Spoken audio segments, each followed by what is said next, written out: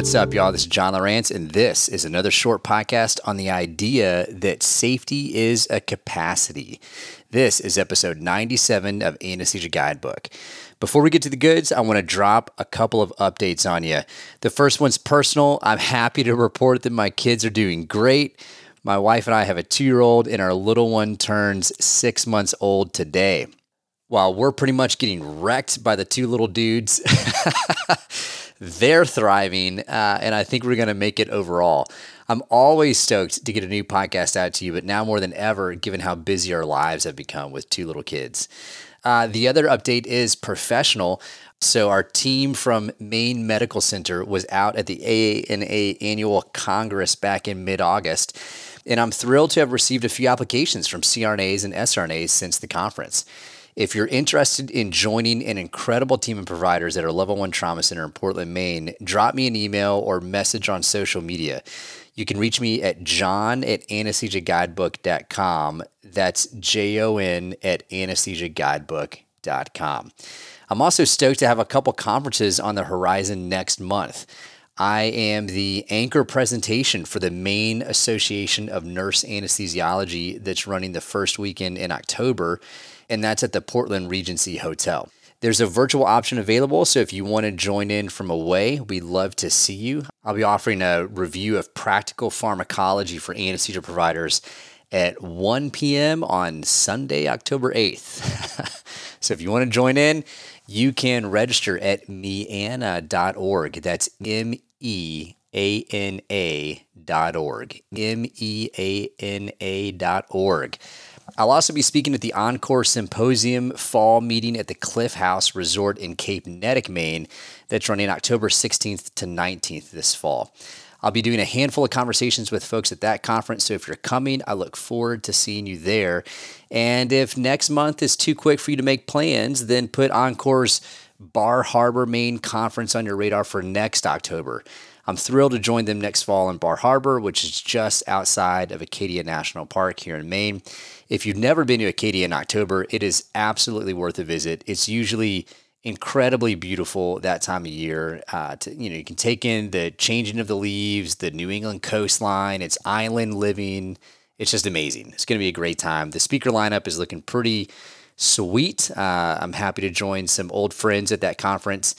And you'll also meet some of our phenomenal CRNAs from Maine Med who always attend that conference. So those dates are October 14th to 17th, and that's Encore Symposium's Bar Harbor, Maine conference next fall. All right, so those are the updates. Let's get to the podcast. I recently read a couple books that I'd recommend to anyone interested in patient safety, organizational behavior, systems design, and human factors. One is Safety Differently by Sidney Dekker and Todd Conklin, and the other is The 5 Principles of Human Performance by Todd Conklin. Dekker's got another book aptly titled Patient Safety that's also foundational and stellar in this domain of thinking. So these guys are safety engineers and educators. They're collaborators, and they think and write about safety engineering in all kinds of domains, from aviation to industry to healthcare. It's a broad focus, and they've both served as consultants in all of these fields, so they draw on a pretty wide set of reference points when communicating on how to design for safety. They both have earned PhDs, Dekker's in Cognitive Systems Engineering and Conklin's in Organizational Behavior. So Conklin was talking about how safety isn't the absence of errors, but the capacity for good outcomes. This is going to twist your mind around a little bit. For many people, this is a new way of thinking. In fact, Conklin and Dekker refer to this as Safety Differently, or the Safety 2 perspective. The Safety 1 perspective, or old way of thinking, is that safety is about minimizing errors. It's about identifying risk, including human behaviors, and implementing steps to prevent errors from happening. Success is often measured in low to zero error rates, and errors are punishable offenses. The Safety 2, or Safety Differently perspective, doesn't overlook the need to minimize errors, but it focuses on building the capacity for the right thing to happen versus a feverish focus on whack-a-moling potential risk, and frankly, whack-a-moling the people who make mistakes. The idea is that safety is not an outcome, but rather a capacity that's built up over time through thoughtful design of systems and careful handling of people in systems, both when things go right as well as when errors happen. It's about figuring out how humans are doing the work, including all of their workarounds, in order to generate successful outcomes and finding ways to support and foster positive outcomes on a consistent basis.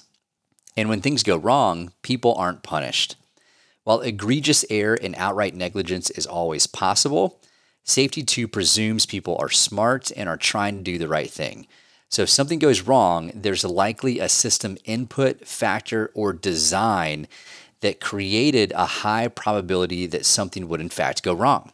So the focus is on understanding how the worker performed in a faulty system and then trying to improve that system so there's a higher likelihood that the right thing happens the next time around. This idea is interesting for me for a couple of reasons, for a number of reasons really. As a chief CRNA at a level 1 trauma center, I've had the opportunity to sit in on a number of root cause analyses, or RCAs. I think our team generally handles these very well. The folks in the risk office seem to have a very healthy perspective on supporting providers who were involved in an error and then working to understand what conditions were in place that led to the error happening and then trying to improve the system. Even though most of these investigations have been facilitated very well, there's often still this tension present from some folks who are involved who would rather drag out the provider and say something like, it's your fault, you made a bad decision, the system's fine, you made the mistake. If only you were better, then the error wouldn't have happened. Now, they're not actually saying that, but that's kind of the intent behind all the conversation that goes into processing these things, is that pretty much it's a bad actor, it's the person who made the mistake that's faulty, it's not the system. And, if only we had better employees or better providers, then we wouldn't have mistakes.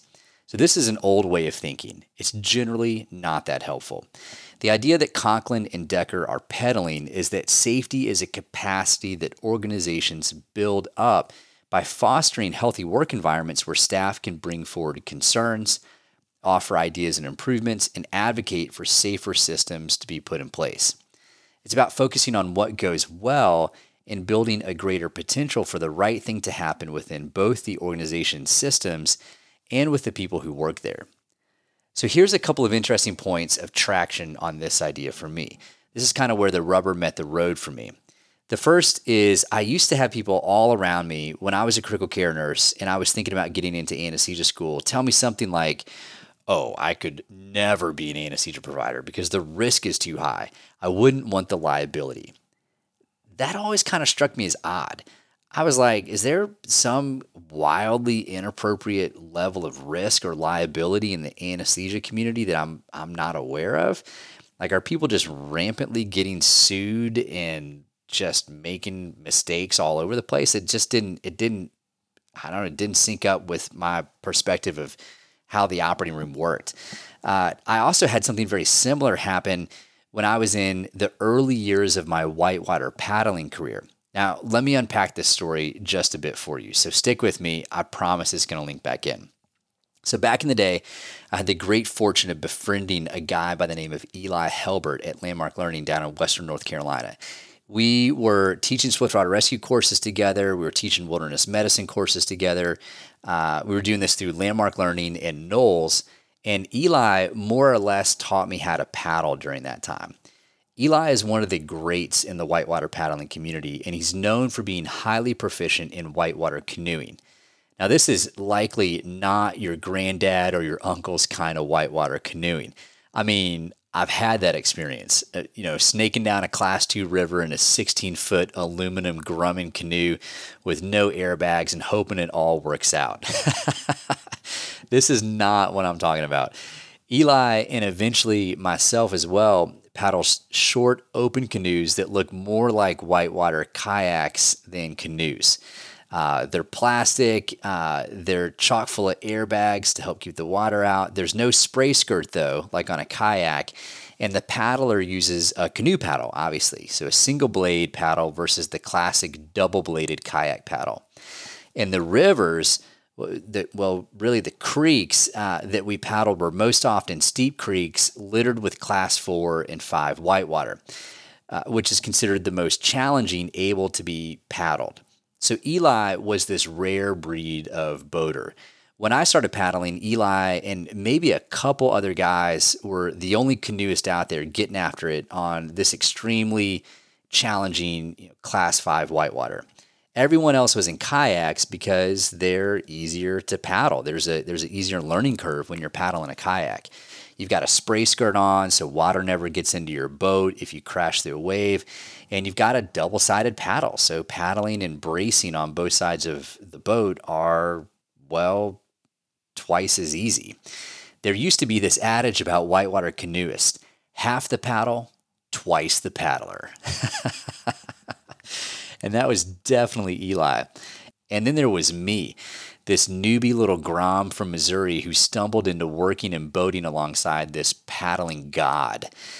A very good mutual friend, here's where the story clicks in, a very good mutual friend of ours who taught swiftwater rescue and wilderness medicine with us used to tell me that once I was ready to paddle harder stuff, moving out of Class 2 and 3 and into serious whitewater, Class 4 and definitely Class 5, I needed to switch to a kayak.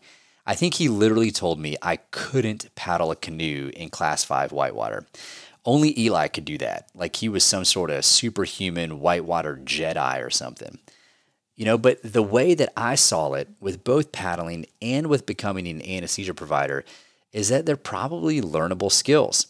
And as my knowledge and skills grew, and if I maintained a humble, cautious attitude, my capacity to handle greater risk and challenge would grow, both in my profession and in paddling. And that is what happened. Now, in both paths, I was not error-free. Far from it. The beatdowns have been many. But I've also increased my capacity to handle the challenge, complexity, dynamics, and risk in both settings. Because of Eli's generous tutoring and coaching, I was eventually able to hang with him on most of the creeks that he would go run. Most of them, not all. He is an insanely good paddler after all. One of the moments I'll always be stoked about is running the green at 200% with him, and then later that year, the fall before I started anesthesia school, getting to run the Green River Race with him. For over a decade, he was the only whitewater canoeist who had the capacity to run the Green Race, and largely because of him showing that it was possible and the improved risk management design on race day over the years, now there's numerous other folks, women, men, and theys who are out there paddling canoes down the green, even racing the green on race day. So in closing, there's two themes here. Safety is the capacity of individuals to generate positive outcomes in different settings of risk, challenge, and complexity. And safety is the capacity of systems and organizations to generate positive outcomes in different settings of risk, challenge, and complexity. As providers, we have the ability to increase our capacity for generating positive outcomes in complex situations. We can get better at doing our jobs. This is the path to mastering your craft, the journey we're each on towards authentic expertise. And we also have the potential to design systems, organizations, and processes that increase the capacity for good things to happen, not just to minimize and avoid error. This is the idea of a rising tide lifting all boats. This pulls in the concept of positive deviance that I talked about back in episode 83 on the podcast, which is identifying what's working well, even if it's a deviation from expected workflows, and then normalizing those behaviors to improve outcomes. So safety is a capacity. It's the capacity to generate expected outcomes. That capacity should grow as the risk and complexity increases. There's an individual capacity component to it, and there's an organizational capacity component to it. We intuitively know this. You wouldn't want to have open heart surgery or a brain tumor removed by a general surgeon working in a rural hospital. You want a specialist surgical and anesthesia team working in a specialized system of care. The important shift for me on this is how we think about managing risk and errors and building for expected outcomes. A robust safety program shouldn't solely be focusing on minimizing errors.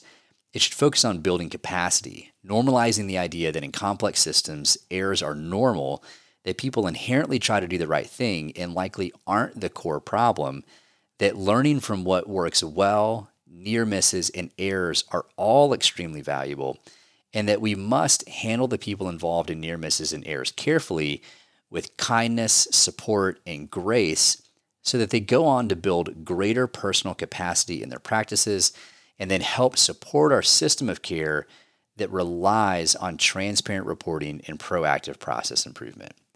So there you go. Maybe this was a little bit longer than a short podcast, but I hope the extra stories help this concept stick with you. Safety is not the absence of errors. That would be like sticking to class 1 and 2 whitewater because you're afraid to make a mistake on more challenging rivers. Safety is the capacity to manage risk, challenge, and complexity and still generate positive outcomes.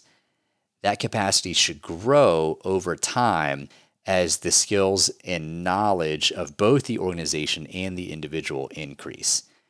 For the boaters out there, it's about learning to boof the gnar so you don't get chundered. And with that, I'll see you next time. What up, y'all? I wanted to drop a reminder that if you're a CRNA looking for a great team to invest yourself and your career in, check us out at Maine Medical Center in Portland, Maine. While the clinical opportunities would challenge you and the location is one of the best, our people and sense of community are truly what set us apart. Reach out if you want to learn more.